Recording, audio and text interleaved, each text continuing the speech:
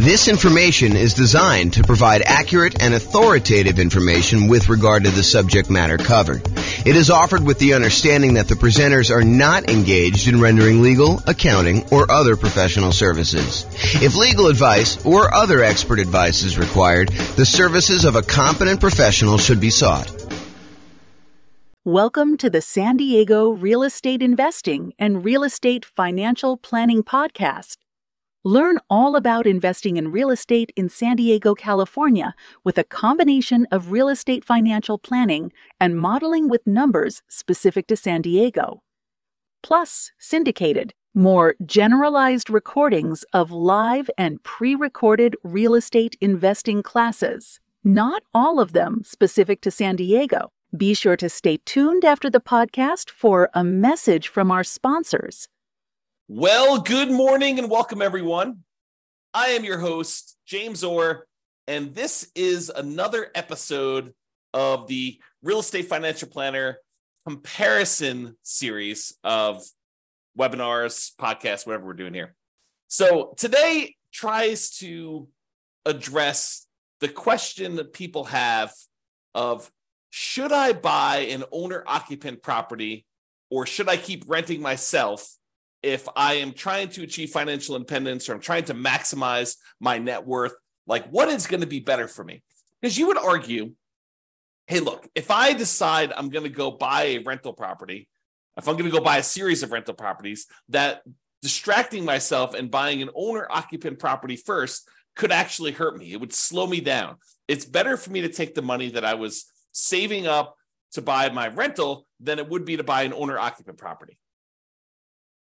And not only that, but in some markets, putting 5% down in order to buy an owner-occupant property means that your monthly payment is going to be higher than if you just continue to rent, right? Because you go put 5% down, you're probably going to have private mortgage insurance, and the payments plus the taxes plus the insurance on that particular property is going to be higher than if you just rented yourself, right? Because that's going to be what is typical in your marketplace.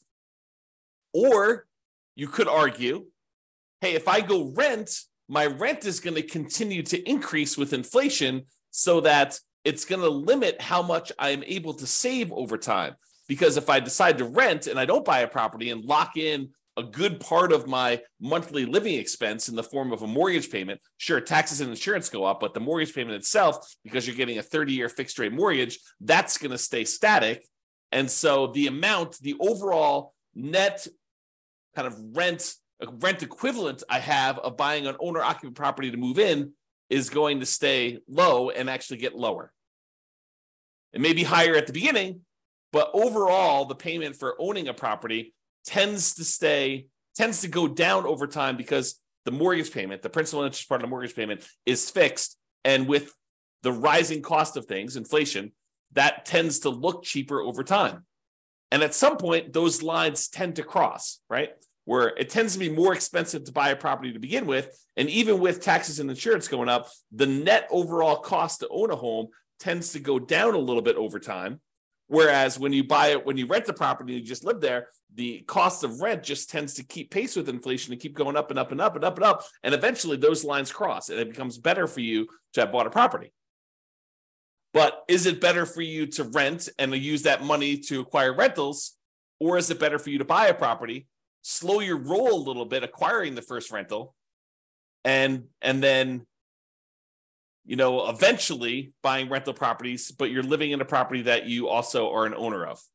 And then there's the whole discussion of eventually the property that you're living in, if you go and you buy one, you no longer have a mortgage on it at all, which then even reduces what you need in order to be considered financially independent. If you were earning $10,000, if you were spending $10,000 a month on all your expenses and $2,000 a month of that was your mortgage payment, well, eventually when your mortgage payment goes away, you no longer need to achieve $10,000 a month in passive income from your investments in order to be considered financially independent. Instead, now, because your mortgage payment is paid off and you no longer have that $2,000 a month mortgage payment, you really only need $8,000 a month to be considered financially independent. Sure, you still need taxes and insurance and maintenance and all that other stuff on your property that you live in, but you don't have that mortgage payment anymore. So your overall cost in order to be financially independent, the bar has been lowered. So all of these things come into play when we ask ourselves today, is it better to rent or buy an owner-occupant property for 5% down when we're otherwise buying 25% down rentals? That is what we will plan on discussing today and what we'll go into detail on. So what I did is I modeled this for over 300 US cities. And so each city's got its own home price, rent, taxes, insurance. The amount of money that people earn in each city is a little bit different. It's basically enough for them to go buy a property in that city so that we don't have somebody, I don't standardize the income so that somebody who would otherwise be able to buy a property in like Mobile, Alabama would not be able to buy a property in LA. So we do adjust for income. But when we adjust for income, we also adjust what they need in order to be considered financially independent. So if we give someone a higher income, it means that their threshold for being financially independent also has gone up. It's commensurate with the income that they were earning. They have to replace their job income in order to be considered financially independent. It's another way of saying that. Okay. So we modeled this for 300 cities, and you will see which one is better. Because I think there's a debate, right? Which one of those factors is going to be the most powerful? What's going to be the biggest impact? And what is going to be the biggest limitation for someone wanting to achieve financial independence? And then not only financial independence, but which one leaves you with the highest net worth and which one's riskiest? Because I think all of those things are factors in which one we do. Okay. So in both scenarios, kind of like we're comparing A to B, they're going to be buying 25% down payment rentals. The idea is that the strategy is you're going to save up 25% down plus some reserves and all that other stuff, and you're going to go buy rental properties with that. The difference is going to be one person's going to rent. The other person is going to buy an owner-occupant property with 5% down first. Okay, so that's going to be the comparison. So the 5% down owner-occupant first, then 25% down rentals. They're going to save up until they can buy a 5% down owner-occupant property to live in. Then they're going to live in that property forever. Then they save up until they could buy a rental property with 25% down, plus closing costs, plus reserves on every property that they own, okay, including their personal expenses. And they will repeat that until they have up to a maximum of 9 rental properties, each that they bought with 25% down. With the other strategy, remain a renter yourself, then 25% down rentals, which I'm calling 25% down, no owner-occupant, no OO. Then you remain a renter for the entire time, and your rent goes up with inflation, just like the rent on the properties you're buying. You buy 25% down rentals when you've saved enough for a down payment, plus closing costs, plus 6 months of reserves for both your personal expenses and reserves on all properties you own. And you also still need to be able to qualify for that loan for 45% debt to income ratio. So all the qualifications for buying the 25% down are the same regardless of which strategy. Just in one case, we're buying a 5% down owner-occupant property first, which could impact their ability to be qualified to buy the rental property. Because if you're buying a property with 5% down, then you need to be able to cover that payment. And if it's higher, that could limit when you can buy your rental. You may have enough for down payment, but your DTI may not be in line. And that actually is calculated in our modeling. So realize that that could be a factor for some cities. Okay. I put the URL on the screen if you want to go, dive deeper into the charts and see the results for your specific city, because I'm going to do the aggregate. But if you want to drill down and see it, I'll put the link in the show notes, but it's also on the video right here. So if you want to go look at that. All right. So in order to be considered financially independent, what they need to have is the income from their rental properties, net of all expenses, and the income they have from investing money in the stock market, which any extra money they have, we assume that it's invested in the stock market. But any income they have coming from the stock market needs to exceed their personal expenses. And so we calculate the money from the stock market as the amount that they have invested times a safe withdrawal rate, and then we convert that to monthly. So if they have $1 million and you're using the 4% safe withdrawal rate, which is what we use, they're generating about $40,000 a year from any money that they have invested in the stock market. You divide that by 12, and that's about what we credit them to see if they are financially independent when we're doing that calculation. For the rental property income, we basically take all the income from rent and any other income they get, and we subtract out all the expenses, including vacancy, principal payment, interest part of the payment, taxes, PMI, any property owner's insurance, maintenance, and management. So we subtract out all those expenses on the property, and whatever they're left over is a net positive cash flow. So those two things combined, for the sake of this modeling, is what counts. If you're doing other modeling, we also would count normally Social Security, any annuities that they have, and any pensions that they have. But in this case, that doesn't apply. There's none of those that get applied in this particular set of modeling that we did. Okay. All right. So assumptions. So each city's modeling uses their own median home prices and the estimated rents on those properties. I'm not an expert on all 304 cities that we basically did this modeling for. So if you happen to go drill down into your city and you're like, James, your numbers are off a little bit, the rents are a little bit higher, or the property values are a little higher, or taxes are a little bit lower, or whatever it is that you think is off, reach out to me and we can make those corrections, rerun all the numbers, and it'll update everything for us. Okay. So go ahead and reach out if you have that there. Also, we did not apply any of the 88 strategies that we have to improve cash flow. Kind of known for these 88 strategies that we have for massively improving cash flow on rental properties, and we did not apply any of those strategies at all. So this is sort of just like out of the box, not optimized strategies. Okay. Now the job income, as I mentioned, does vary based on the city so that they can afford a property in that market, but we do consider that to determine whether they are financially independent, because they have to replace that job income. So for those who much is given, the amount that they're earning from income, much is also expected. So if you're living in a city that the properties are cheaper, you don't have to make as much money, and you don't have to replace as much money in order to be financially independent. When you live in these more expensive cities, you do have to earn more money. Okay. We start with just enough down payment to buy the 5% down owner-occupant property. Even if they're not buying the owner-occupant property, everybody starts with the same amount to try to make this even. Okay. So that's sort of like a head start to get them to that first 25% down payment if they're not buying the owner-occupant. Otherwise, they have enough to buy that owner-occupant property pretty much upfront, because we give them 5% down plus 2% in closing costs to help them acquire the property. So basically, that would be what they need. So they still need reserves. So it may not be that they're buying it in the initial month. When they're doing the nomad model, which they're not, they would be moving out of their properties, but they're not doing that in this case. So I'm going to make a change here.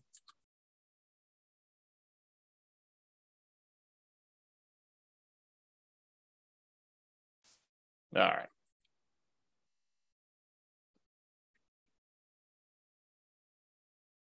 There we go.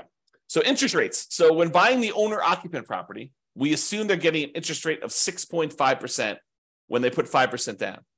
But in addition to that, they will have private mortgage insurance. That private mortgage insurance is because they put less than 20% down, and that would actually go away once they get below 80% loan to value. So it would be there until they get to 80% loan to value, then that would drop off, and that would make their housing costs a little bit less at that point.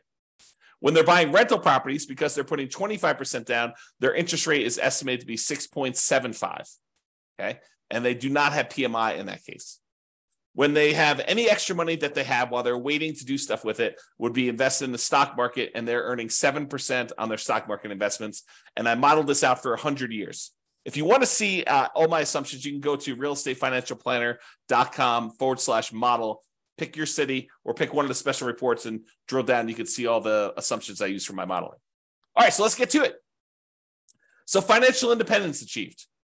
So which one do you think is going to be better? Is it going to be better for someone to actually buy an owner-occupant property, move in, live there, and then start saving up to buy 25% down properties? Or is it going to be better for them to just remain a renter, start saving up for their 25% down properties, and do that strategy? Well, I will tell you that after modeling this for 304 cities, it is way better, way better for them to buy the owner-occupant property. In fact, in 292 of the 304 cities, it is better for them to have actually bought the owner-occupant property, moved in, and then started saving for their 25% down properties and acquiring that way. Buying that owner-occupant property made a huge difference. Okay, 292 cities out of 304, like 96% of the time, it was better for you to buy the owner-occupant property. In only one city was it better for you to be a renter. In 11 cities, it was the same. It didn't matter. But in one city, it was better for you to be a renter. So go figure. Okay. So this shows you like when the people achieve financial independence. And one of the things I want to point out is there's a lot of them that the reason it's better is because they paid off that owner-occupant property, and that's what moved them over the edge to being financially independent. This one big peak right here is when people had an owner-occupant property, and because they bought that very early on, and about 30 years later is when they paid that thing off, that means that because they paid off their owner-occupant property, they no longer have a mortgage payment, and so the amount that they need in order to be financially independent drops by whatever that amount of their mortgage payment was. So if they needed $8,000 to be financially independent and the mortgage payment was $1,500, now they only need $6,500 in order to be considered financially independent. And sometimes as soon as they just pay off that property, then it moves them over the edge because they were already at $6,500. They weren't at the $8,000 they needed. Maybe they're at $6,700, but as soon as that property gets paid off, then they actually trigger being financially independent. And so you have a bunch of them happen right then, as soon as they pay off that owner-occupant property. You don't get that effect when you are a renter. When you are renting yourself, you never have your property get paid off. You are always paying rent on that property. I've been watching a new documentary series about finances on Netflix. I won't say which one, but one of the things they discuss on there is this idea of it's okay to rent. It's okay to not buy property. And while I totally agree it is okay to not buy property, and that is okay to rent, you don't get this benefit if you rent.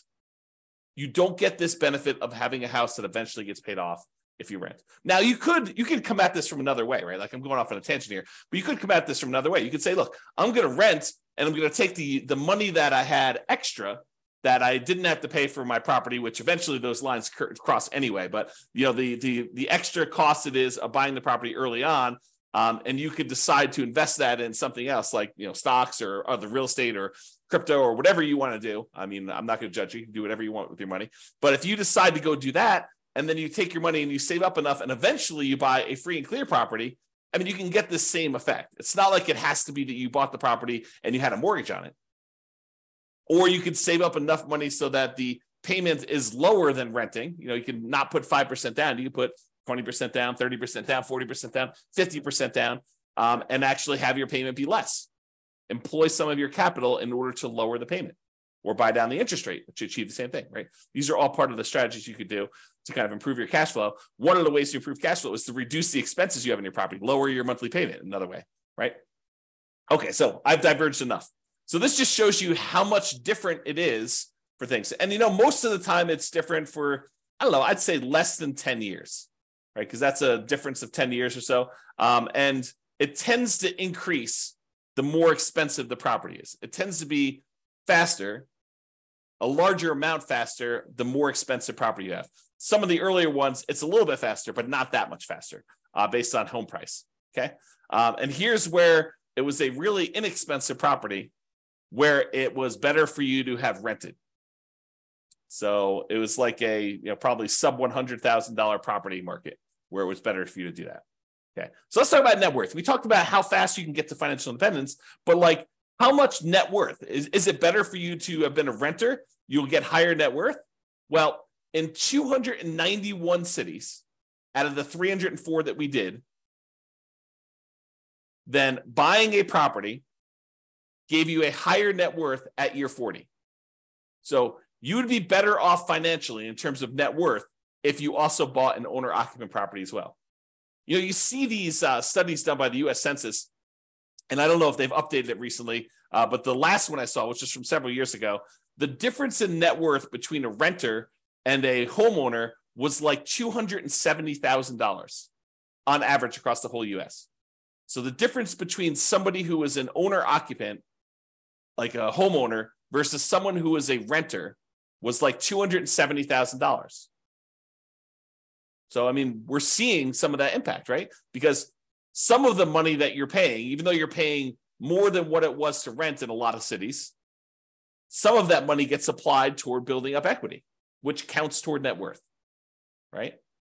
And you acquired that property earlier. So that also could impact some net worth as well. So in 291 cities, it was better for you to buy the owner-occupant property. And this just shows you the difference. And in some cases, it's pretty significant. Like millions of dollars difference. So it could be significantly different. Okay, so now let's kind of summarize some of these different things. So the difference in net worth. So I have both this broken out for average and for median. So for average, if you buy the owner-occupant property, your net worth at year 40, we kind of snapshot at year 40, is about $11 million. Where your net worth in year 40, if you decide to rent instead of buying an owner-occupant property, is about $8.45 million. That's a difference of $2.6 million on average, or about 23.6% better for you to go buy an owner-occupant property. And that's on average. On median, it's a little bit closer.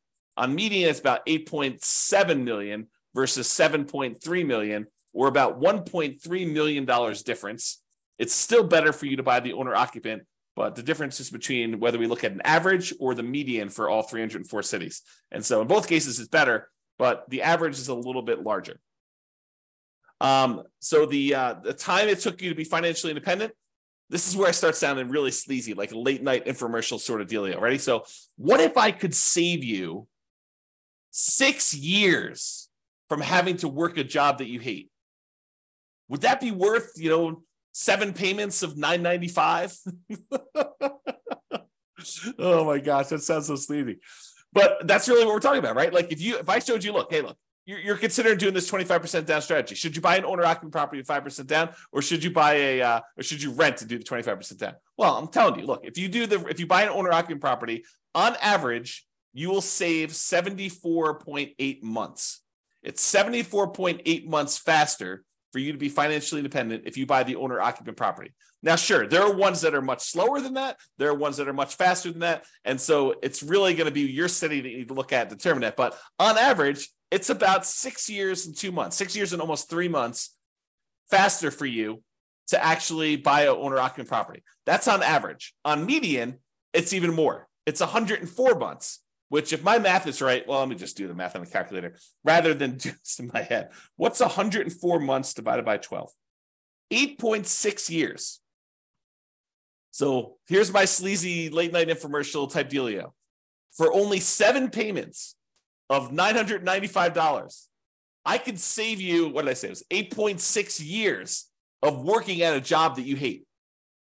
Just by changing one little thing about how you invest in real estate. Oh my gosh, it sounds so sleazy. But really, it's true. I mean, on median, the middlemost one, it is 8.6 years faster. Some are faster than that. Some are slower than that. But I can save you a lot of time just by changing your strategy a little bit. Okay. Now let's talk about risk. We talked about net worth. We talked about, the speeds of getting financial independence. So is it riskier to do the buy the owner-occupant property or to do the non-owner-occupant? Well, part of it depends on how we measure risk.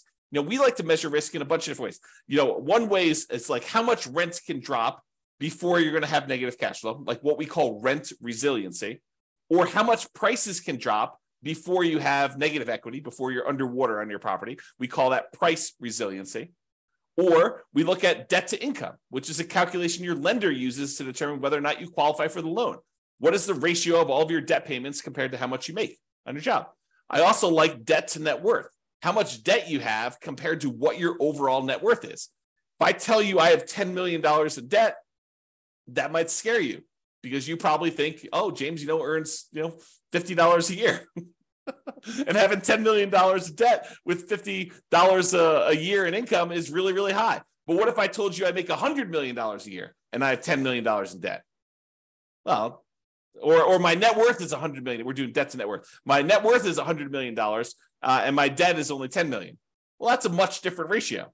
What if I told you there's $10 million in debt, but my net worth is $10 million? Well, that's more of a equal ratio. And finding out which one has a higher debt to net worth is a way to measure risk. But the other one I like too is how much debt you have, $10 million compared to how liquid you are. What if I told you I've got $10 million in debt, but I also have $12 million in stocks where I could go liquidate all those and use it to pay off my $10 million in debt? Well, that's one level of risk. What if I told you I had $10 million in debt, but I only had $50,000 in my savings account? Well, that's a little scarier, right? And so these measures of risk, including the number of months of reserves you have, right? You like to think about, hey, look, I want to have 6 months of reserves before I go buy my rental property. Well, we can also measure it in number of months, right? You can figure out how much all the expenses are in order to maintain your rental properties and your personal expenses, stuff like that. And then we could say, okay, it cost me whatever it is, $12,000 to kind of run my household and all my rental properties if I was getting no income coming in from my rentals. Well, how many increments of $12,000 do I have? You have $36,000. You have 3 months of reserves for your whole thing. Well, if you had, what did I say? It was $12,000. If you have $120,000, you have 12 months of reserves. Okay. So we can measure all these different measures of risk. And so when we look at it, the average and the median change a little bit depending on which one you're looking at. But overall, I would say that buying an owner-occupant property is probably a little bit less risky. In terms of rent resiliency, it's a little bit better than renting. In terms of total price resiliency, looks like the renting is a little bit better there, but it's a small amount, 2% better. When you talk about debt to income, your debt to income is a little bit better when you have the owner-occupant property. Okay, it's a little bit higher when you don't buy the owner-occupant property. And it probably is because it takes longer to buy the properties. And so that could have an impact too. And these risks, they can change over time, right? Like we could do a snapshot of what the risk looks like, for the first 5 years. We could do a snapshot of what the risk looks like for the next 5 years or year 7 or whatever we want to do. But this is showing you the risk over the entire 100-year period, which if you have a really long period of very low risk situation, then that could be outweighed by, very risky stuff early on. So it's deceptive to look at this. I think you need to really drill down and look at this, but at least we give you a measure to look at risk, right? In terms of debt to income, a little bit better for you to buy the owner-occupant in this case. And for the debt to net worth, a little bit better for you to have rented in that case. And debt to account balance, it's a little bit better for you to have bought the owner-occupant. And then for months of reserves, it was way better for you to actually buy the owner-occupant property because eventually that thing gets paid off and some of your expenses go down. So I think that that's a major factor in what's going on there. All right. So as I mentioned a couple times throughout here, you could apply all the 88 strategies that we have to improve cash flow to get these numbers to look better, right? At least for the rental side of things. Now, we've basically been using median price properties and what rent might be on each one of those properties. You should be able to choose and do better than this, right? I think if you do any type of effort in finding and selecting properties and applying any of these 88 strategies, you should be able to do better than what I've shown on here. And as I mentioned, if you're an expert in your market and you think my numbers are wrong, please do reach out so we can update those so that they get better for everybody.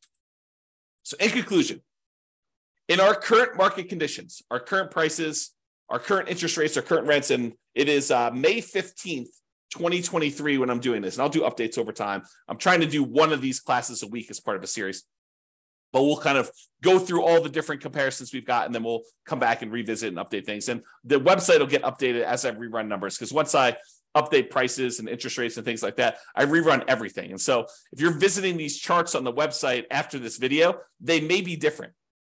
They're likely to be different because prices and interest rates and everything else changes, which changes everything. Okay. So in our current market conditions, current price, current interest rate, current rents in about 304 US markets using what I would consider to be less than ideal median price and rents on properties, buying an owner-occupant property when you would otherwise be buying 25% down rentals is a faster path to financial independence in 292 of 304 cities, about 96% of the cities. Okay. And for net worth, buying an owner-occupant property first also gives you a higher net worth in 291 of the 304 cities, about 95.7% of them. The market does matter a little bit, but in general, you should probably buy an owner-occupant property. That is what the conclusion should be, okay? It is best if you look closer at your specific market and apply as many of the 88 cash flow improving strategies as practically possible to improve on your implementation. Again, go check out the realestateFinancialPlanner.com/model to be able to see all the details. Hope you enjoyed this class. I hope you enjoyed this series. I kind of like the comparison and dispelling some of the myths out there about should you do X versus Y and why it's always better to do Z versus R or whatever you're trying to do, right? Like the idea that people have these things in their mind like, oh, that's silly, James. Everybody knows that it's better to do this. Really? Really? That's a belief you have. And then we go do the math and we find out that maybe it's not even like the majority of the time that is the case. Sometimes it is. Sometimes it's like this, where it's like 96% of the time, it's better to do one strategy than another. But other times it's not nearly as close. It's a third of the time or 2/3 of the time it's better to do this, or half of the time it's better to do this. And sometimes it matters like what market you're in from a kind of like price, where it's always better in more expensive markets to do it this way, or it's always better in cheaper markets. So all these things matter. And I think comparing them and like learning about these different nuances can help you become a better overall investor and better at helping your friends and family when they tell you in their market that they're considering doing this. And you're like, that doesn't make any sense. We always do it this way. And maybe in your market, that's true, but maybe in their market, that's not true. So I don't know, a little bit of, what is it like? What do they call it? A little bit of grace for other people and what they're choosing to do and how they're choosing to do it, because it may not be the same for them as it is for you. I think that's one of the things we're kind of adjusting here and realizing as we do these. All right, that's all I got for you. Have a great day, everybody. I will talk to you all soon. Bye-bye for now. With home prices up, mortgage interest rates up, and rents up, but not quite enough to counteract the higher prices and interest rates, cash flow on rental properties in San Diego is harder than ever. Book a call with the Real Estate Financial Planner to apply our proprietary 88 strategies to improve cash flow on your rentals. See the show notes for a link to schedule your call and improve your cash flow today. If you're a real estate agent, lender, or professional in San Diego that wants to help our real estate investor listeners, consider reaching out to learn about collaboration opportunities with this podcast. We'd love to add more value to our listeners by having you assist our investors buy, sell, and finance their real estate investments. See the show notes to schedule a call to discuss collaboration opportunities.